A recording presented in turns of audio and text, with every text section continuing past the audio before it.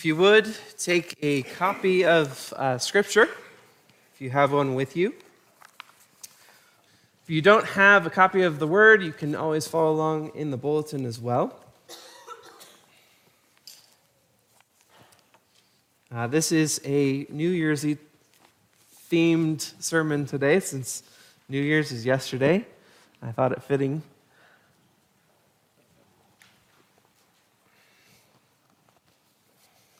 And I also want to say thank you to Kellen and Samantha and Jenny for doing the music today so I could focus on preaching.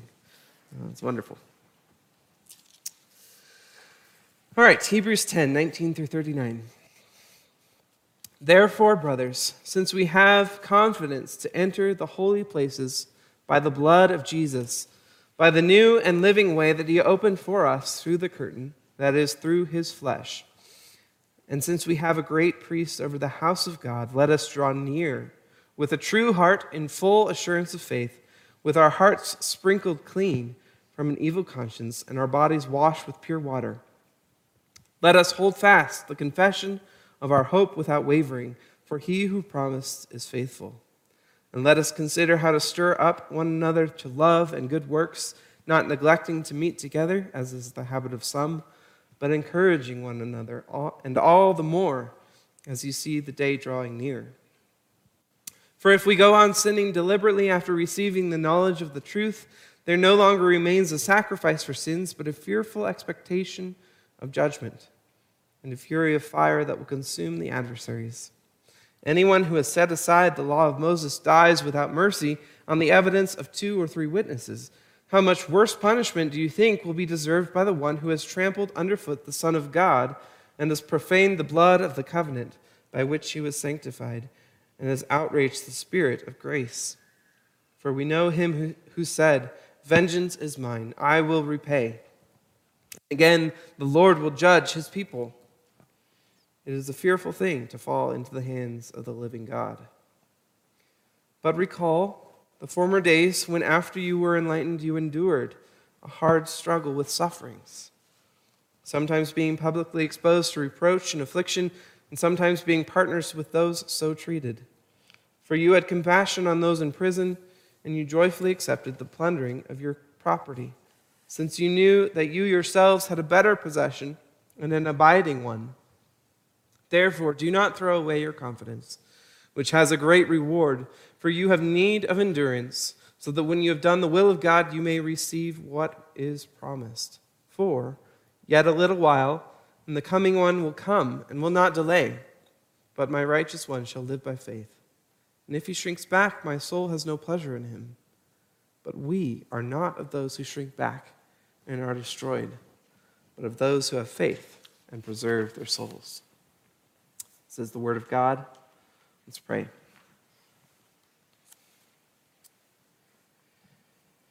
Heavenly Father, you have called us here today to hear your word, to be changed by it, not just to hear it and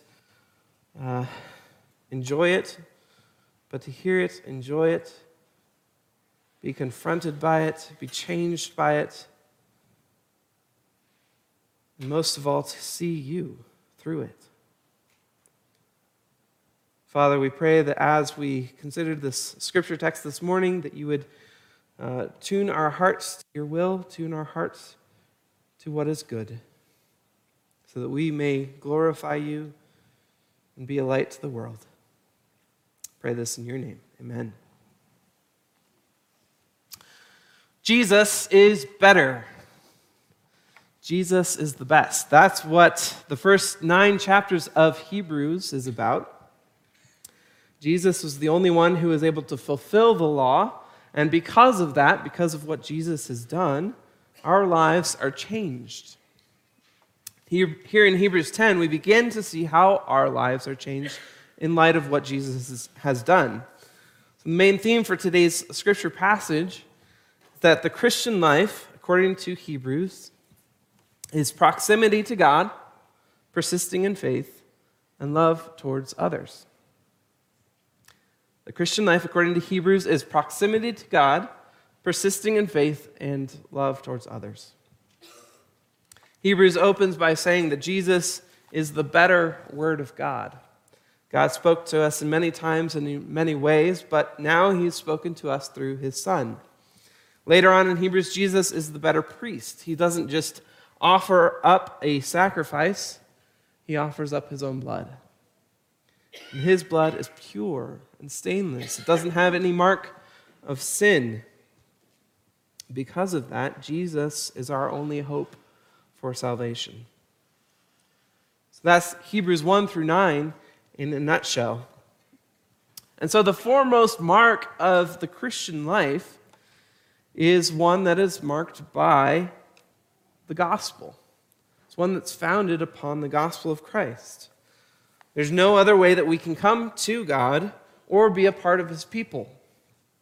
And that's why we see that our confidence is not based in anything that we have done, but in the blood of Christ through his flesh as the curtain, the entrance into the holy place of God.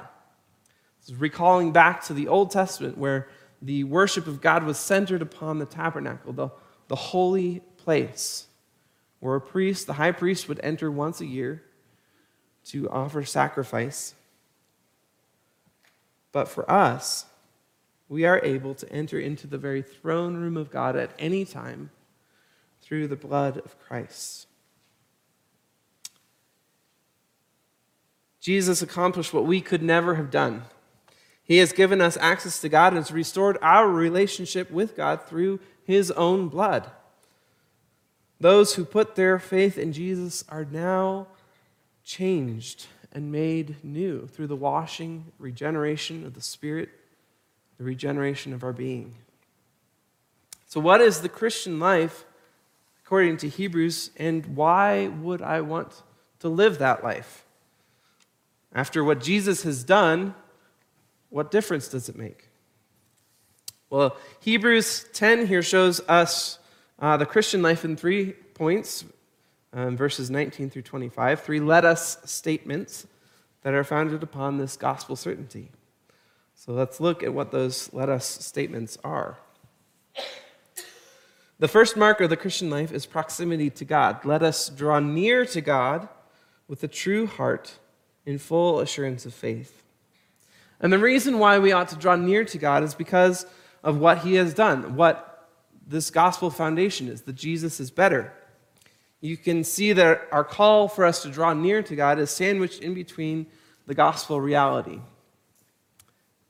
On one hand, what Jesus has already done for us as the high priest, and on the other hand, how we have been washed, how that has been applied to us. Our hearts sprinkled clean from an evil conscience, and our bodies washed with pure water. Now, I know that most of you, when you get home today, will probably have a list 10 miles long of things that you have to get done.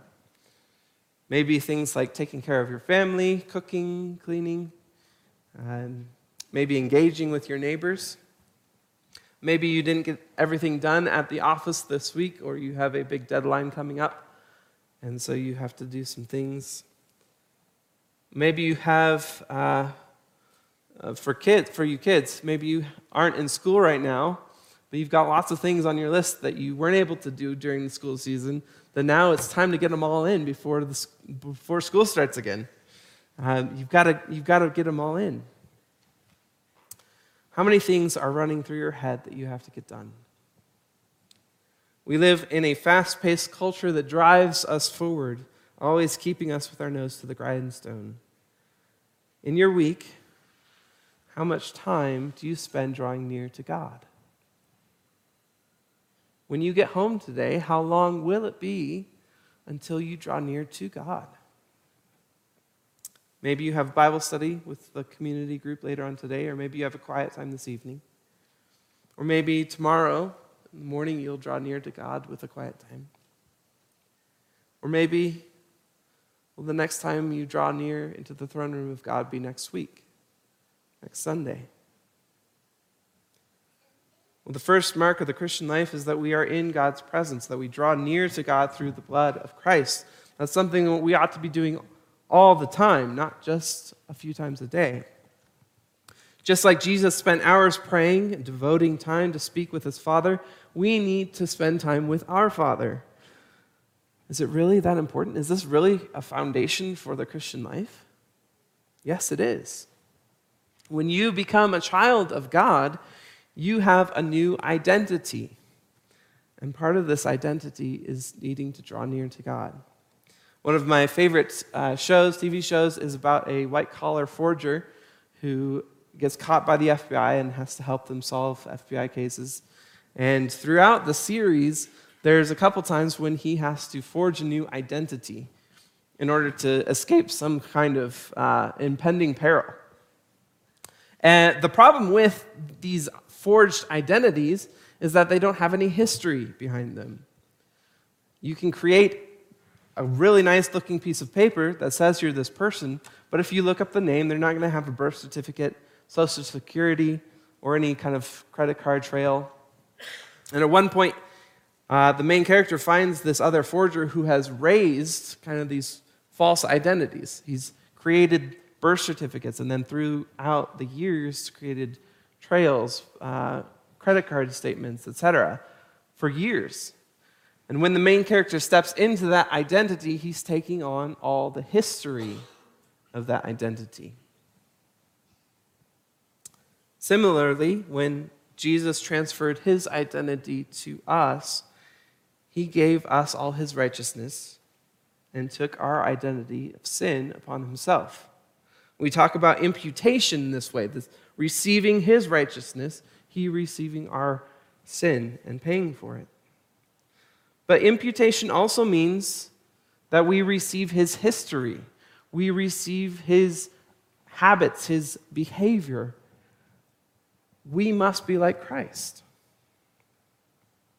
A new identity means new behavior, and we must walk in Christ's footsteps. But we've trained ourselves in this culture to pay attention to things that are flashy, things that catch our eyes. In this world of TikTok, YouTube, news, Facebook, things that entice our heart desires, we've trained our minds to focus on things that are here today and gone tomorrow. But when we draw near to God, we see something better than anything the world has to offer. The temptations, addictions, distractions of this world are powerful. But the presence of God is more. The more you draw near to him, the more you will see his goodness and be satisfied with him. So we must draw near to God because he is drawn near to us. So the first mark of the Christian life is proximity to God. The second mark of the Christian life is persisting in faith. Look at verse 23. Let us hold fast the confession of our hope without wavering, for he who promised is faithful. While the first picture of the Christian life is God-focused, or vertically focused, the second picture is inward-focused in our hearts. It's endurance in the midst of trial. But first of all, before we look at what that means, what is this confession of hope that he's talking about? What are we meant to hold on to? Well, again, it's that Jesus is better, right? That we have a Savior who has accomplished what we could not. He takes away all the guilt and punishment for our sins and gives us life. How hard is it in our culture today to hold on to that confession? How hard is it to stand in a culture that redefines authority and truth every 2 minutes and say that God is the supreme authority over all creation? Or, more personally, how hard is it to hold on to our confession when it means that you have to admit to your spouse that you've sinned against them? Or kids, when you have to tell your parents that you've broken their rule? Or parents, when you have to admit to your kids and confess that you were angry and sinful in your anger? Our confession, our belief, says that in Christ you are fully known and fully loved. But we live in fear instead of hope. Well, there may be consequences for our actions, and it's painful to confess and bear those consequences. But God's mercy is more.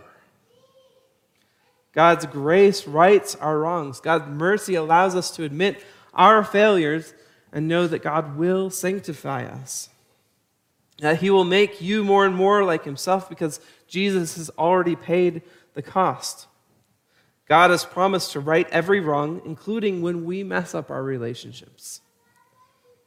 How much more would we be willing to admit our sin to one another if we were confident that God would sanctify all our brokenness? There are many broken promises in our world, from politics to the workplace to home. We are broken people. We fail to keep our word often. But do you know who has never broken his promise? Do you know who has fulfilled his promise to send his Son, the Savior, to take away our sin? God did. That's why we can hold fast and confess our hope in Christ. And our confession isn't just words, it's action. It's pursuing that broken relationship and saying, I believe that God can fix this, that God will fix this, that God can make undone the mistakes that I have made. The third mark of the Christian life is our love towards one another. Verse 24 and following says, let us consider how to stir up one another to love and good works, not neglecting to meet together, as is the habit of some, but encouraging one another. Folks, it has been a tough 2 years with COVID. We've lost multiple families for multiple reasons. And I want to be careful and I want to be sensitive here with this because there are many reasons why people haven't come back to worship in church in general and here at Forest Gate. Most of you have come back, but we still have a few that haven't. We've also gained new members and new attenders, and so it could be easy to brush this aside and say it was a different context, different culture, different problem. But while the early church may have been more concerned about persecution than a pandemic, we still need to understand what the heart issues here are. So again, I'm going to set the let us statement, what we ought to do in this description of the Christian life, in its context of why we ought to do this. We love and practice good works and meet together because we see the day drawing near. What day is this that he's talking about? It's the day that our bridegroom returns to take us home. It's the first day of eternal bliss with God in heaven. I don't know about you, but I'm pretty miserable at living with an eye to eternity. The apostles seem to have it down a little bit better than me. Scripture is loaded with the eye for eternity. But it's hard to live life knowing that our time is short. On one hand, I value my time too much. I don't realize that living in the immediate presence of God will be my reality for all but a short blip here on earth. I pretend like I have all the time in the world to live my life. I pretend that I have no idea what the future brings. And I pretend that my life is mine and that I should be able to do whatever I want with it. On the other hand, I live like what I do here doesn't matter, as if God doesn't care what I do with my life as long as I believe in Jesus.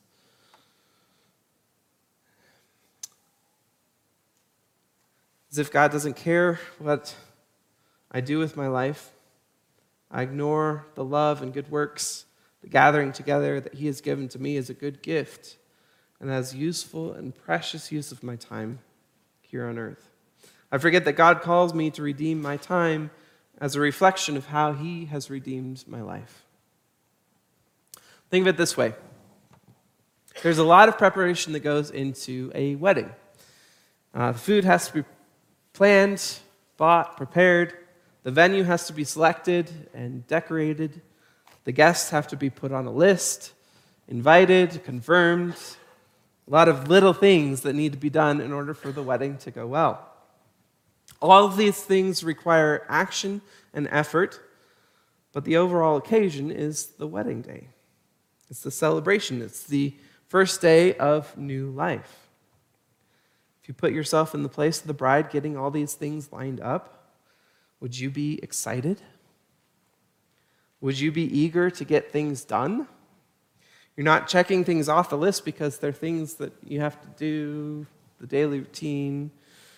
You're doing them because of the excitement that that day brings. And that's exactly what our lives ought to look like. Our spurring of each other on to love and good works, meeting together, aren't things to get done. They are signs of our trajectory towards the day when Christ comes to gather his people into eternal bliss. Are there health concerns with gathering together? Certainly. There are a lot of unknowns in the realm of safety these days, especially with the recent trends with COVID. Are there fears that your loving service towards others could be used, abused, and manipulated almost inevitably? We live in a world that wants to twist and destroy the love and good deeds that show forth the kingdom of God. But the light of the coming glory shines through the darkness to dispel all fears. The joy of this future glory eclipses our fears and changes our hearts. Instead of what if this were to happen, we're able to say even if. Habakkuk 3:17 through 19 gives us an example of this. It says, even if the fig tree does not blossom, and there's no fruit on the vines, if the yield of the olive fails, and the fields produce no food, even if the flock disappears from the fold, and there are no cattle in the stalls, yet I will triumph in the Lord. I will rejoice in the God of my salvation. The Lord God is my strength, and he has made my feet like the deer's feet, and has me walk on my high places. Even if our world never returns to the normal that we hope for, even if we are persecuted for our faith, even if we love unconditionally like God has loved us, and that love is trampled in the dirt, God is still faithful. Even if God takes our breath, the breath of a loved one, calls us home, he is good. Do not be afraid. Be wise, take care, but do not be afraid. So those are the three marks of the Christian life, according to Hebrews: proximity to God, persisting in faith, and love towards others. That's not the end of our passage. What if we don't really believe that God will be faithful to his promises? Or what if it seems like it's too much work, too great a cost to trust? Verses 19 through 25 show us the anti-Christian life. What if I don't want to live the Christian life? There are two things here. One, our arrogant sin, and two, God's vengeance. Arrogant sin, that is, anyone who goes on sinning deliberately after receiving the knowledge of truth. Hebrews is contrasting the sin that is done willfully with the knowledge of truth and sin that isn't. If you trip in front of a bus, your mistake will end up with certain consequences. But if you know a means of salvation and ignore it, your consequences will be even greater. It's like that joke of the man who's drowning in the ocean and a boat comes by and offers to save him, and he says, "No, God will save me." Well, he dies, and when he meets God, he angrily asks God, "Why didn't you save me?" God said, "I sent you a boat, but you rejected it." All of us this morning have knowledge of the boat of salvation. By being here, by hearing the gospel preached, we know that there is salvation from our sins and that Jesus is the only way. God's justice demands payment for our sin. That includes your sin. But when you hear and reject the gospel, you are adding sin. You are trampling on the blood of our Savior. Furthermore, God holds vengeance in his hands. God will repay. Hebrews here quotes the book of Deuteronomy, chapter 32, where God is talking about how he will judge the enemies of Israel. He will repay their persecution of his people, but he will also judge his people for their unfaithfulness. Just because you're part of a church, just because you come every week, doesn't mean that you're covered. If you look Christian on Sunday, but reject Jesus in your everyday life, your actions betray your heart and your unbelief and arrogant sin. If you haven't believed in Christ, take Hebrews' warning here. That it is a fearful thing to fall into the hands of the living God. But again, that's not where Hebrews leaves us. So where does this leave us? Verses 32 through 39 conclude with an encouragement for patient endurance. Therefore, do not throw away your confidence, which has a great reward, for you have need of endurance, so that when you have done the will of God, you may receive what is promised. The Christian life is not easy. It's a life marked with suffering and pain. When we receive Christ's identity, we also, with his righteousness, with his new life of drawing near to God, we also receive his suffering. We too will suffer like he did. We may not face imprisonment or martyrdom like the early church or like our brothers and sisters in hostile areas of the world.